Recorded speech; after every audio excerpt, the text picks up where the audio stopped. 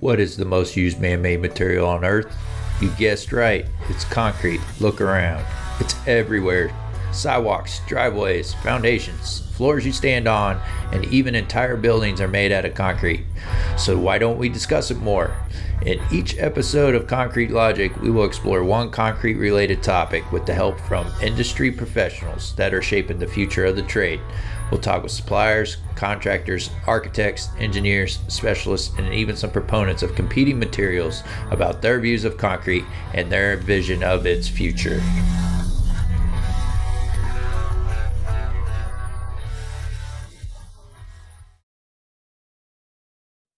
Welcome to another episode of the Concrete Logic Podcast. And today I have Jim Kaler with Durability Consultants with me, and we're going to discuss ASTM F6, which is the Committee on Resilient Floor Coverings, and ASTM F710, the standard practice for preparing concrete floors to receive resilient flooring.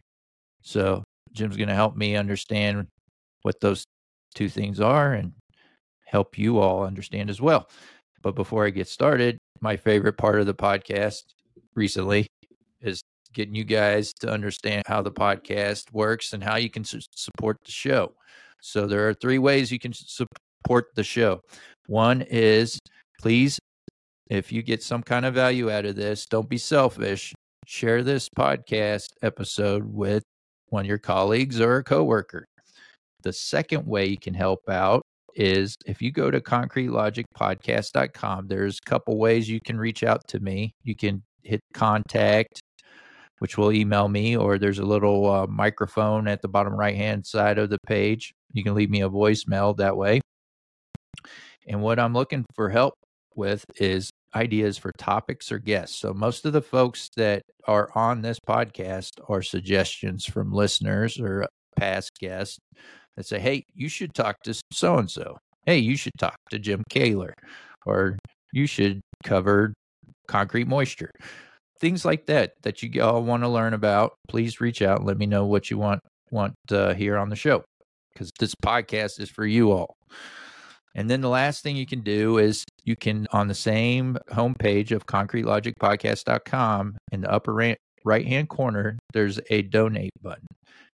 And that donation button is for folks, if you get some kind of value out of this show and you want to give to the show, you can click on that and give any dollar amount. And any dollar amount is just any amount is good enough for me. It does, whatever you get out of the show, be $1, $5, $500, whatever it is, feel free to do that. And you're probably like, Seth, that's a crazy idea. Sounds novel. Well, it's not. I stole it from somebody else, and I'm going to give them a shout out. I was wondering at what point I was going to give these people a shout out. But if y'all should check out No Agenda Podcast, it's got Adam Curry and John C. Dvorak on there, and they've been doing this value for value model where their listeners donate to their show for the last 16 years. So this is not something new. I didn't make this up. This really works. So check it out. And then with that, Jim, let's dive right into F6 and F710, which are ASTM. What are they? Can you explain it? Maybe we should start off with what the heck is ASTM and why should we care about ASTM? Good question. ASTM, American Standards Testing and Materials. God, how do you wrap up ASTM, huh? That's interesting. I guess everything that we make in the construction industry at some point goes through ASTM. I know, like when you go and do yard work, you get the plastic PVC piping from Home Depot, and it'll have an ASTM on there. So I don't know. I hate to say like everything's certified because that's maybe not super accurate, but overriding governing body over just about every construction material, I would think. I think that's safe. I sit on a number of the ASTM CO9, concrete and aggregates. DO8 is waterproofing. D30 is composites. GFRP bar I have an interest in. EO6 is overall building science, building health, if you will. F6, as you mentioned, is the flooring group. And then GO1 is corrosion. And those are the groups that like I said, I think I'm at least a voting member on at least one committee. But again, for me, it's a little ADD-ish. It's more of, I don't want to be the guy that has the expertise necessarily to guide it. But in my industry, I want to know where it's going before it goes there. So I'm like the voyeur. I'm there, but I'm not there. I have an opinion on certain things. I know I have a pretty good background in concrete and cement chemistry. But beyond that, if you're talking about waterproof membranes, I almost always abstain in my votes unless you're an expert in that field. I feel you should, like me, stand back and watch the work reports that are done. When something, it doesn't just happen. There's reports that are drafted by committees. They go back and forth. They vote on it. There's negatives. It's a whole process. Then they sit down and it's mind numbing. They go over the English language and convention of A's and they's, and you go through that whole thing. And then a report is published. And these things do not move quickly. They move like glaciers do. But there's some method to that madness too. Our industry is very old, very conservative. You don't want some newfangled thing coming down the pike. Everybody jumps on board. So the ship moves very slowly. But I think that's probably a good thing too. So yeah, I sit on a number of committees. Again, I don't give the impression like I'm driving the boat, but I'm more just a passenger. I'm just watching. Um, I'll give you an example. I think, again, I talk about some of the monotony involved in it a few years ago. The fly ash guys, there's no secret, particularly here on the West Coast, fly ash is running out. We've done an excellent job, if you will, of taking the fly ash, the product of burning coal, and burying it in our concrete. Now, with that said, there's a lot of benefits to the concrete, pozzolanic activity. It tightens it, densifies it, probably makes it more durable, obviously more sustainable. But we don't have much of it. So now they want to go and broaden the definition. They want to take the bottom ash and the middle part of it. I don't want to be hyper dramatic, but I mean, it almost breaks into fistfights in the back of these committee meetings and stuff. And that's about as exciting as it gets. So Yeah. it's a very slow moving. So I just want to paint the picture here, what we're dealing with, the animal. What type of folks are on these committees? You have a little bit of everything. Obviously, I'm a consultant, but again, that's just a fancy way. I'm a peddler. I'm a salesman. So you have people like me would be like distributors or manufacturer representatives. And then you have a whole engineering community. You get a lot of folks from the universities, the colleges who are doing primary research. And again, these are the guys that usually have PE after their name, SE, PhD, wear blue blazers, and are overall pretty sharp guys. Yeah. So it's conglomeration, contractors, suppliers, designer specifiers in the engineering community. So it's eclectic, to say the least. And this ASTM F6 committee, they just cover resilient floor coverings. Is that correct? Yes. Yeah. The backstory is such, the greening of the planet, if you will. Back in the late 90s, there's no secret, they outlawed paints and solvent-based, oil-based products. It's before I was old and fat, I used to race a bicycle around. I rode a bicycle quite a bit, and we used to paint our bikes. And then after a while, almost overnight, you'd set your bike and you'd get it scratched. So we all moved over and we get our stuff powder coated now. But that's no secret. They just took out all the solvents, the heavy VOCs, and the paints almost overnight deteriorated. Well, that didn't just happen with the paints. That happened with coatings, adhesives, all kinds of stuff. So now you have all of your resilient flooring. It's something that's allergen, very high hygiene in hospitals, universities, stuff like that. They don't really breathe well. So now you take your adhesive, they go from a solvent oil based to a water based almost overnight. So this is probably what, maybe 98, 99. They didn't outlaw it. That's not technically correct, but they basically made, if you did continue oil based, the registration of the process, the hoops you had to jump through were so intense But for all practical purposes, they forced it out. So now all of your adhesive for your floor companies, big flooring companies, overnight goes to a water-based, 50, 60% in some instances. So then we ran into a whole issue where you took your concrete, you building your building, and you have your construction cycle. And obviously, if you got to be around a superintendent for 10 minutes and everything's late and should have been in yesterday. So you have a very abbreviated construction schedule, and they go to put their floor on, and these adhesives aren't the same. You used to be able to take what they call cutback. This was vicious stuff. You could open a container like across the street from where you live, and you would smell this. Your eyes would water, curl your toes. But the beauty of it was you could stick vinyl to steel underwater. This stuff was amazing. Now, there's probably some health benefits, and I don't mean to minimize that. You're talking about some pretty strong stuff. But that all of a sudden disappears, and you have an oil-based adhesive, a water-based adhesive. There's all kinds of problems. Floors blistered, they peeled off. Moisture came up through the concrete, either from the concrete itself in some instances, or from the subbase, Mother Earth, the whole thing. And it would, I want to say, re-emulsified, whether the glue actually set and went back into liquid form. It gets very technical, but it re-emulsifies. And then these floors come up, and got into, by about 2001, 2002, there were some serious issues around the world, not just in this country. So that's where the F6 committee, I think, was always there. That is the resilient flooring, as you said. But that really what launched them into the spotlight, saying, okay, guys, we're into billions of dollars. I know a guy who worked for Forbo, a beautiful flooring company. He was a master mechanic. They put him on a jet. He would fly all over the planet and go, yep, your floor's coming up. You've got a problem. But it took a while to figure out what that problem was, the moisture. Was it from the concrete? Was it coming through the subbase? The subbase, you had folks like Stego, what you call Class A vapor retarder, vapor barrier retarder. You get into that whole dialogue.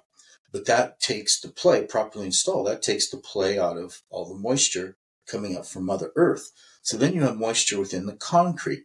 And they looked at F6.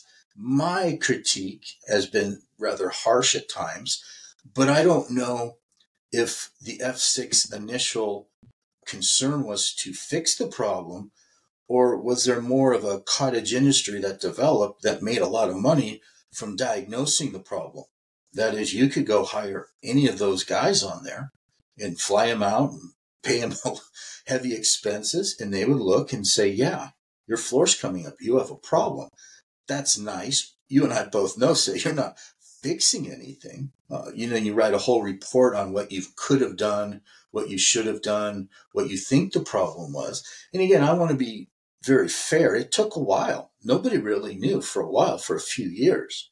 Today, it's easy to look back, right? Everybody knows how San Francisco should have played the last Super Bowl. We're all experts at that, right? They just played the Super Bowl.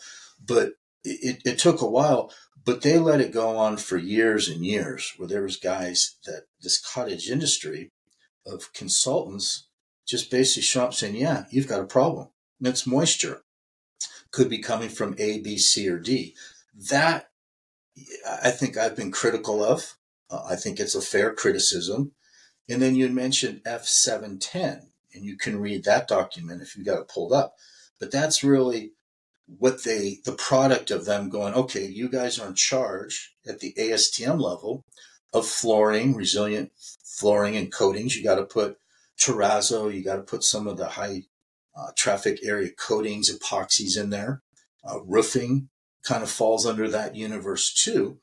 And then they come up with the F710 document, which is a guidebook. And it says, okay, if you do this, then the assumption is that you will have a successful flooring installation in years of perfect service. I, again, was very critical. There's a section in there that says you shall test for moisture. Now, you use the word shall. I think that's pretty beaten out in the courts. That means it's mandatory, that you have to do it. Well, if I tell you have to do this, Seth, you have a reasonable feeling, expectation that if you do it, you'll be successful. And that's when you get into in situ relative humidity. The Wagner meters came out, very popular. drill a hole, you're into the top third of the concrete, you let it reach some type of equilibrium, you put a probe in there, and you get a percentage. 75%. That was the kind of, I don't know, almost like a holy scripture coming down from the mountain. First of all, 75% is not realistic. If you talk to the gurus, the pros, right? The Tyler Lays, Jason Weiss, David Trejo, we mentioned my three heroes, usually between about 85 to 80%. Anything below 80%, all the really cool magic in concrete ceases. There's just not enough moisture. It doesn't produce more cement product. It's a good thing. That's what you want, right? Concrete gets harder, it gets stronger, it densifies, it's less permeable, all the good stuff that we want. So to say that 75%, you have to hit that. In my career, probably 15 years now, going on 16 years, I've seen a lot of floors that have failed that had reached that 75%. And again, these are moving targets. First of all, when you build a project, most of the time these areas are not acclimated. You don't have the skin on the doors, the windows, the walls, everything. The HVAC is on where you can keep a controlled environment. So to say that because you went yesterday morning or yesterday afternoon and you got 75%, and then I sent a team in this morning to put the floor on, goodness, there was massive failures. It didn't work. And it would be the same thing with the calcium chloride. That was one of the other two tests, right? You properly done, that's a huge statement. You grind, you open up the capillaries on the surface of the concrete. I don't know if I've ever seen that done. You put a little petri dish, calcium hydroxide, the old petri dish, where they weigh the material, you put it on the concrete and it pulls the moisture out. Then you weigh it and you get that difference. That is pounds per square foot per 24 hours, per 1,000 square feet. And you get a number, 3 pounds. That's again, handed down from the mountain. I've seen a lot of floors fail that were at some point on the surface, 3 pounds per 24 hours per 1,000 square feet. Again, depending on when you did that, what part of the slab, there's all kinds of factors. And these floors failed. My critique of the F6 folks is that I don't think even to this day that they've moved in a direction where you're actually fixing the problem. Then you get into dew points. There's a number of things that come into play when you install flooring and your adhesive isn't a fraction of what it used to be. I think there's a lot of folks that made a lot of money, and I don't know if they really fixed the problem or just explain it to you in really nice literary terms. I think the point of the ASTM is to give us something that we can, for the flooring example, is have a test that confirms that we are doing something right. We're installing when we're supposed to, we're using the right materials, doing the right tests is the point of the ASTM. It almost like from your story, what you're explaining to me, and I'm sorry, I have not read the F710 paper. That's why I brought you here.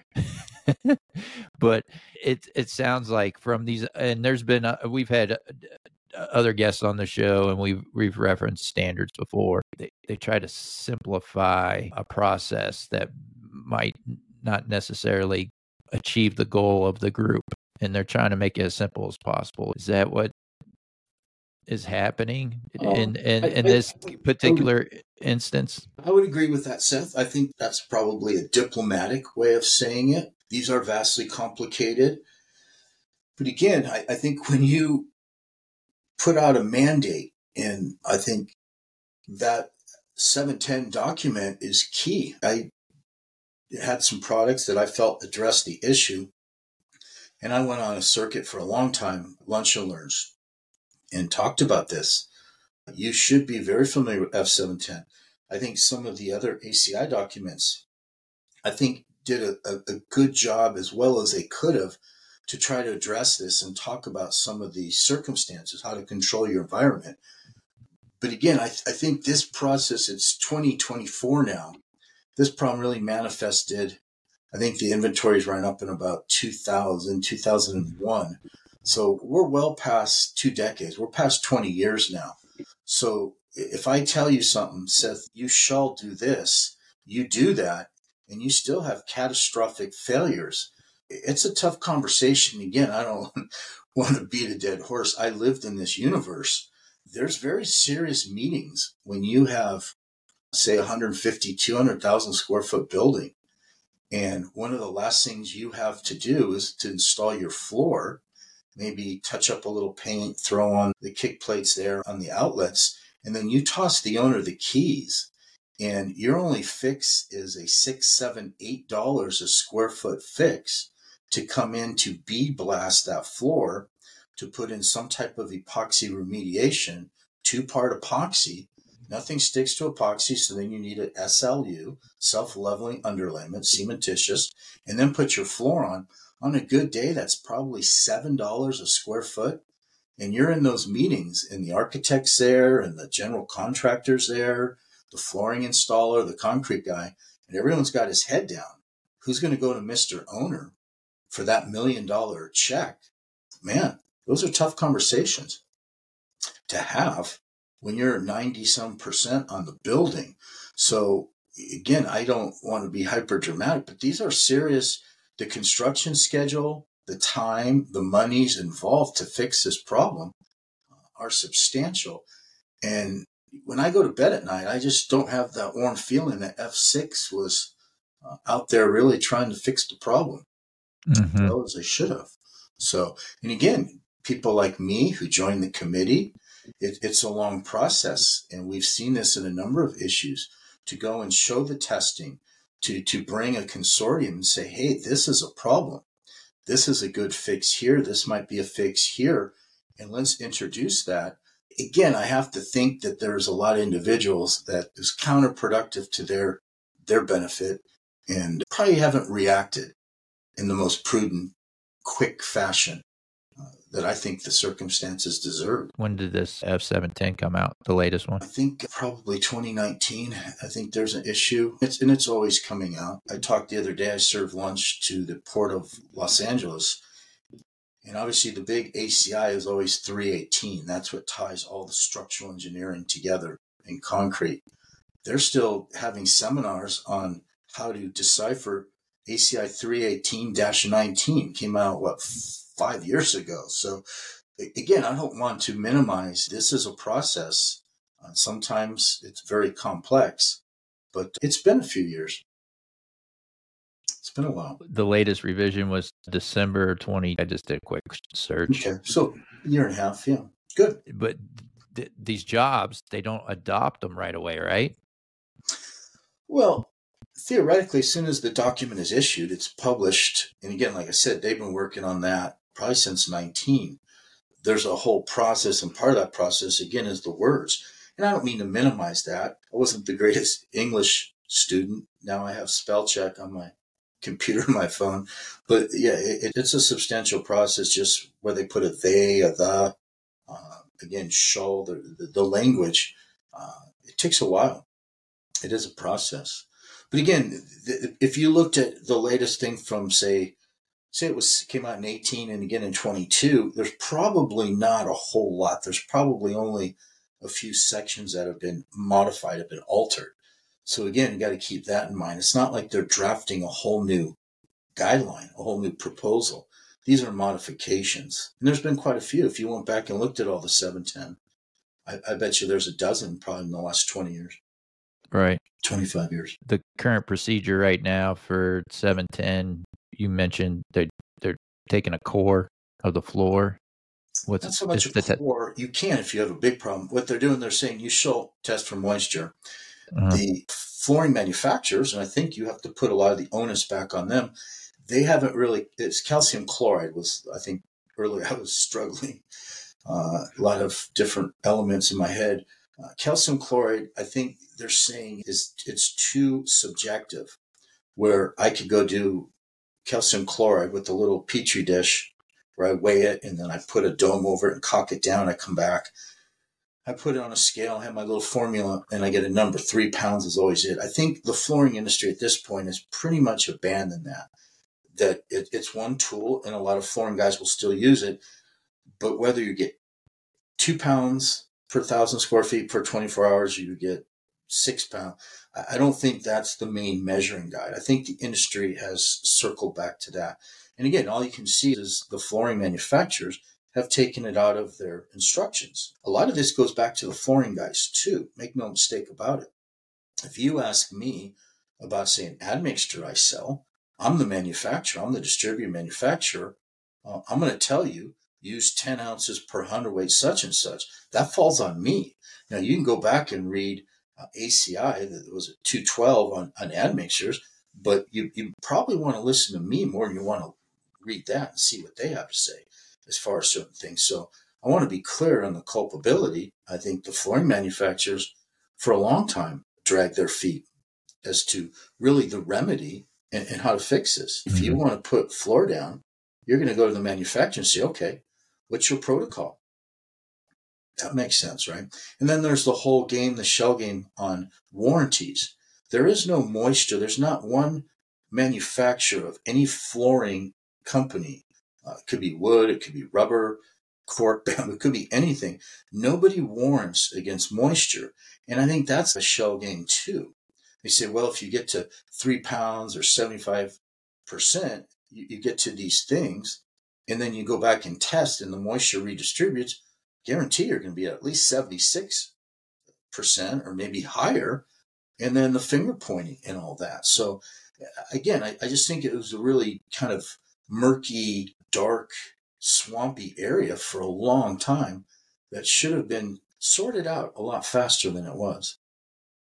Because again, there's that whole perception. If you go to a manufacturer, if I do everything you say, right, like the report says, you shall do this, then I get some type of consideration that it's going to work. If the floor fails, Armstrong, any of the major guys, nobody gives you a flooring warranty. The contractor, the installer, he might step up. He's saying, hey, I did this per the manufacturer. I did this by industry standards, i.e. 710. So I will come back for a year, but even that, you're into a murky area. You think a flooring guy is going to take responsibility for the concrete that was poured? Maybe it was a 0.45 water cement mix design. Maybe the inspector went home, it got late, it was a Friday afternoon. Maybe they went up to a 0.55. Are you going to take, if you're a flooring guy, Seth, the flooring installer, you're going to take responsibility for that? Probably not. So it's a bit of a circle jerk. And it's cost the industry a lot of time. I think a lot of money, both directly and indirectly. We know there's all kinds of costs involved. And I can't say as the F6 can look in the mirror and feel real good about the way they've represented it. So if you had it your way, what would the 710 say? I would go back again. That's probably self-serving. You had a guest on a while back, Dean Kraft. He has a company. He makes a chemical, an admixture. He feels that he has a good approach to the problem. He did, I think, the responsible thing. And I've told Dean a number of times, we happen to be friends. I don't know if I could do what he's done. He joined the committee. He spent his time, his dues. He's a voting member. He went in, I believe it's the water drop. There's another whole piece to this that nobody discusses, is the surface of the concrete. Is it permeable? Is it non-permeable? Is it absorptive? Is it non-absorptive? Again, that has to do with the type of adhesive you use. When you're in concrete, my God, it's almost like a braggadocious. I did a few years back, Viacom down in San Diego, North County. Big, beautiful campus, huge. And Qualtech, they went back and forth on this slab. They burned it in so tight. I was kidding the guys to shoot numbers. I wanted to see the FF and the FL numbers. It was beautiful. But there's a certain counterintuitiveness to that. If you turn your blades up and you burnish a floor, and then you want to come back and stick a floor to that, think about it. Would you rather something that was just bull floated like your sidewalk? You think a floor would stick better to that? Or something that highly burned in like a mirror, like your garage floor? That's, to me, somewhat counterintuitive. So there's a test, and Dean Kraft, I think, stepped in. He put his committee together. He had all of his voting. He went back to the drawing board a couple times. And I would venture to say it was probably just barely 2 years where he introduced the test where you take a drop of water and you drop it on the surface of the concrete. and you wait a few seconds, and either that water absorbs into the surface or it just beads up on the surface. And again, that's either porous, non-porous, and that dictates on what kind of adhesive you use. I like that. I think to take that out of 710 and say, no, this isn't just a procedure. This is an important piece on its own. Is that surface porous or non-porous? And here's the test. That's position A. I give Dean tremendous credit, although I never tell him to his face. But yeah, we're too good of friends for that. But to me, that's how you move the needle, is you sit on the committee. I was talking to the guys the other day on LinkedIn. There's a nice group, and they were saying how internal cure can take the place of regular surface curing, wet cure. And I says, well, in some instances, probably. But you have to get on the committee and you have to show your material, your testing. And let's face it, some of the best prima facie evidence is case study. Show me the jobs you've done. Because I believe that in a lot of sense. But I also know I spent my career starting with fiber mesh. We were the first really pioneered fibers in concrete. And my God, I've seen some horrible. Unfortunately, you want to go to the industries that are very cost sensitive. A lot of that is residential. And it's not the highest grade concrete. I've seen a lot of cracked concrete. I did some projects out in July and August out in Mojave, California. You want to be real careful. You tell somebody not to use a surface cure, a wet cure in Mojave, California in August. Man, you're a daredevil. I'm too old, too many scars, too many bruises. I would never do that. That doesn't mean there's not tremendous benefits in internal cure. Part of durability consultants, what I do is a lot of try to do third-party testing, if you will. Maybe I'm second party or second and a half. But honestly, I only want to sell and represent the products in my heart that I know are effective. We've done a lot of testing back in 2019, some corrosion testing. Made some concrete beams, put in some artificial cracks in those, took some sloppy 10% salt water, went through a wet dry cycle, and took a half cell and measured that. We still do that every few years, looking at these products that are permeability reducing admixtures and doing testing. Again, there's huge differences where you live, Seth. And you said, Jim, I went out and I did this with 400 pounds of cement. I have my aggregate and all that. Where I live, the material is not that good. It's a whole different ballgame. So what you do in your backyard might be way, way different than what I do. I do a lot of work in Hawaii. Incredibly interesting material in Hawaii. They bring a lot of their material from the Pacific Northwest. I worked for a company called Highcrete years ago. I really focused there, mostly because of a gentleman, Randy Cooley, very smart man. And so I'm privy to a lot of the testing. Well, they can do with 380 pounds of cement what it would take me 600 pounds of cement to do. Their material is just far superior to our material down here.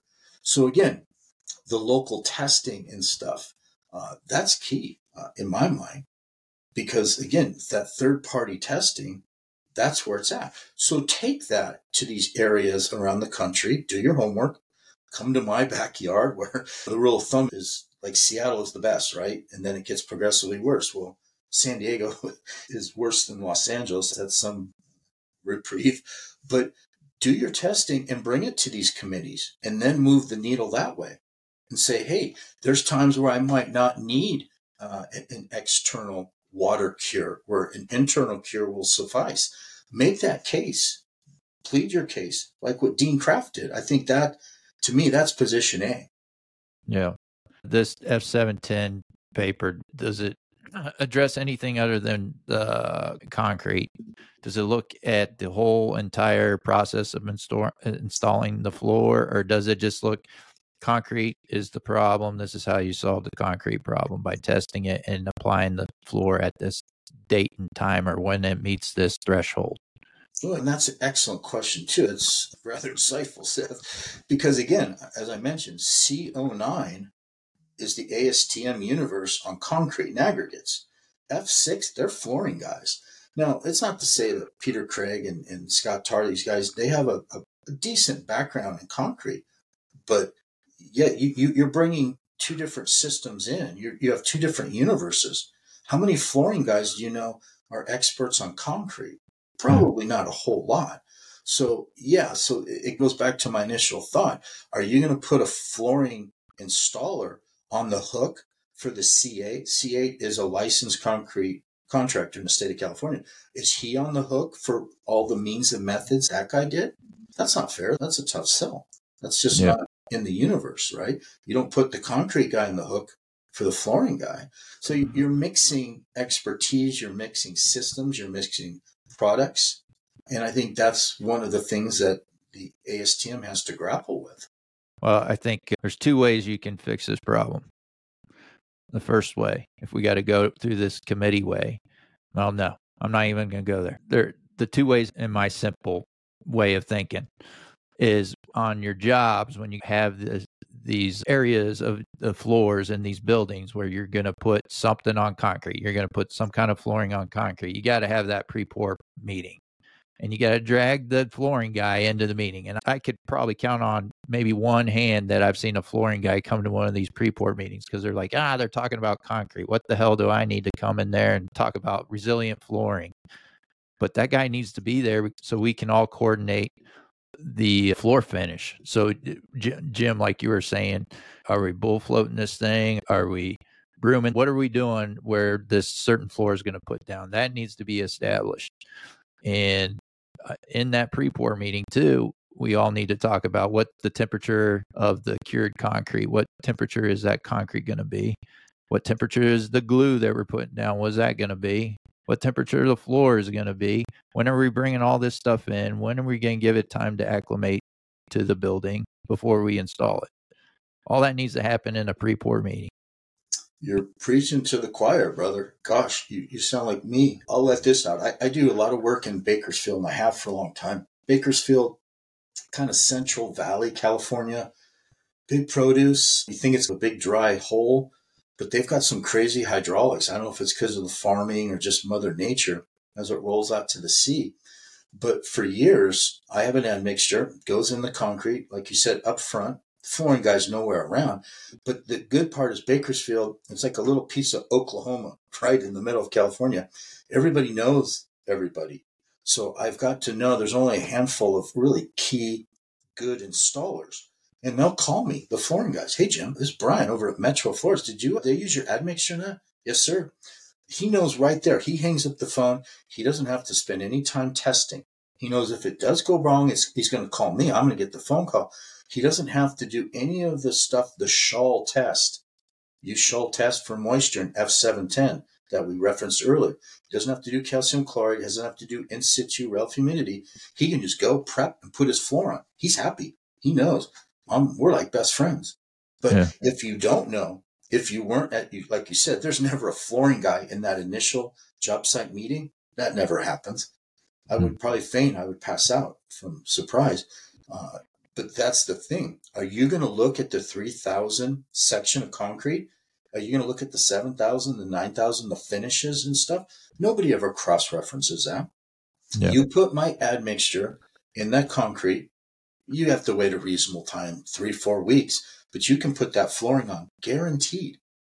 But that's it. How do you tie that message together? How do you go from the 3,000? We're a concrete guy. He wants to set forms. He wants to pour. He always wants to pour on Friday, wants to come back, strip on Monday, and he's gone. He's nowhere to be seen. By the time they get to putting the skin on the building and even talking about putting the floor on, he's long gone. He's got paid out. His 10% retention closed out a long time ago. Yeah. He might be in town working. He might be in Cancun fishing. Who knows? Yeah, you're talking about different universes. And I think that's what you touched on, Seth, when you take F6 and FCO9. I guarantee you the FCO9 guys and the F6 guys, they don't know each other. I don't know your admixture, never used it, don't know if it works or anything. But even if it does work, and it does, and I'm sure it does, it sounds like you've had great success with it. You're still only addressing the concrete, right? You're not addressing the adhesive that's going to be put down or the flooring. The owner is still exposed to that risk. If those two things are not handled right beyond what's going on with the concrete, you still could have a floor that fails. You're absolutely right. And those are good. And I think that's I've been around long enough since the 80s, and I left for a little bit and I came back. There's always a saying, concrete admixture salesman, just like snake oil. You want to sell a lot of admixture, not sound like a concrete admixture salesman. But with that said, you're absolutely right. You can't abandon good flooring practices. That is, because you use my admixture, I'm not selling magic. You still need a conditioned space. You better bring your material, your floor and your adhesive in. Let it acclimate. You better be within a service range. You better be within a dew point range. I'm not a magician. You can't. I'm selling my admixture, probably it's about half a gallon a cubic yard. I'm all out of magic tricks. You can't. You still have to have a quality installer. I will mitigate your risk. I will keep you on a construction schedule, but I'm not a magician. I don't work down at the Magic Castle there. So yeah, you can't cut corners. You can't bring some out of town guy cut corners. If there's a problem, pick up the phone and call me, because I do know enough on F6 sitting in there looking over everyone's shoulder. You still have to, you have to have good concrete practices. You have to have good flooring installation practices. And I think that's sometimes where the message gets missed. There's a little competitive factor. We can put your floor on in 28 days. Well, if you use my admixture, you can put it on in 21 days. Okay, but what's that 7 days? What did that produce? Well, I don't have even less skin on the building. I certainly don't have the HVAC on. I don't have a conditioned space. So you want to be very careful of that. And I think that's sometimes the nature of things that can cause, like I said, the porosity of the surface, dew point. If it's a certain temperature and that temperature goes down, you have moisture. Regardless of that, that's the other thing. The industry always compensates. You can go put your floor on at 25 pounds on the calcium chloride test. Well, 25 pounds, the only way you get to that would be underwater. You can go up to 100% relative humidity. Only way to get to 100% relative humidity is in water. You could be 99%, but 100% is water. You're telling somebody to put their floor on in water? Man, you're a dangerous guy to me. You can never abandon the good concrete practices. And I think like I go back to the curing compound, the last conversation I had with the guys. If you're going to focus and you're going to live outside of that ACI, that PCA, Portland Cement Association, ACI guidelines, you better be real upfront with the guy. If I sell you an admixture, I'm going to say, listen, I'm going to ask you, don't worry about F710. I'm going to step up. I'm better than F710. There really is no warranty. So listen to me. I think you owe the industry to be upfront about that. If you say, don't put a curing compound on, an external wet cure, use my product, it's going to lend an internal cure. I think you need to be upfront about that. Unless, like you said, you go sit on these committees and you move the needle. Yeah. Well, if we're installing things to just meet some paper or some standard, then I guess we may be achieving that, but we're still having some problems. But I got one last solution. I said I had two ways to fix this problem. And the second way is just don't put anything on the concrete. Concrete's too pretty to cover up. So then you don't have that problem. There's great guys out there that can polish concrete. They can paint the concrete, dye the concrete. Yeah. So just don't cover it up. I like that ugly floor. All right, man. Well, I think this is a good place to pause our conversation today. Jim, if folks want to reach out to you and learn more about what you do, what's the best way? Jim at Durability Consultants, plural S.com. All right. We'll put that in the show notes so folks can reach out to you. Jim, thanks for coming on the show. And until next time, folks, let's keep it concrete. And that concludes another episode of the Concrete Logic Podcast. I hope you got some value out of that episode and learned a thing or two. If you did, visit our website, concretelogicpodcast.com. Click on the show support tab and learn how you could be listed as a producer of an episode. Again, that's concretelogicpodcast.com. Click on show support tab to learn how you can support the show. And as always, Mike Dunton will take us out.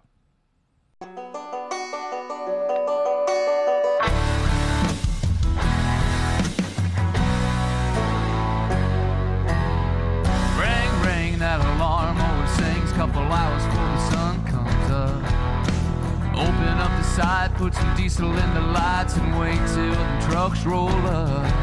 Yeah, this ain't how most folks live their lives, dripping in sweat, working overtime. But while they're tying their ties for their 9 to 5s, we're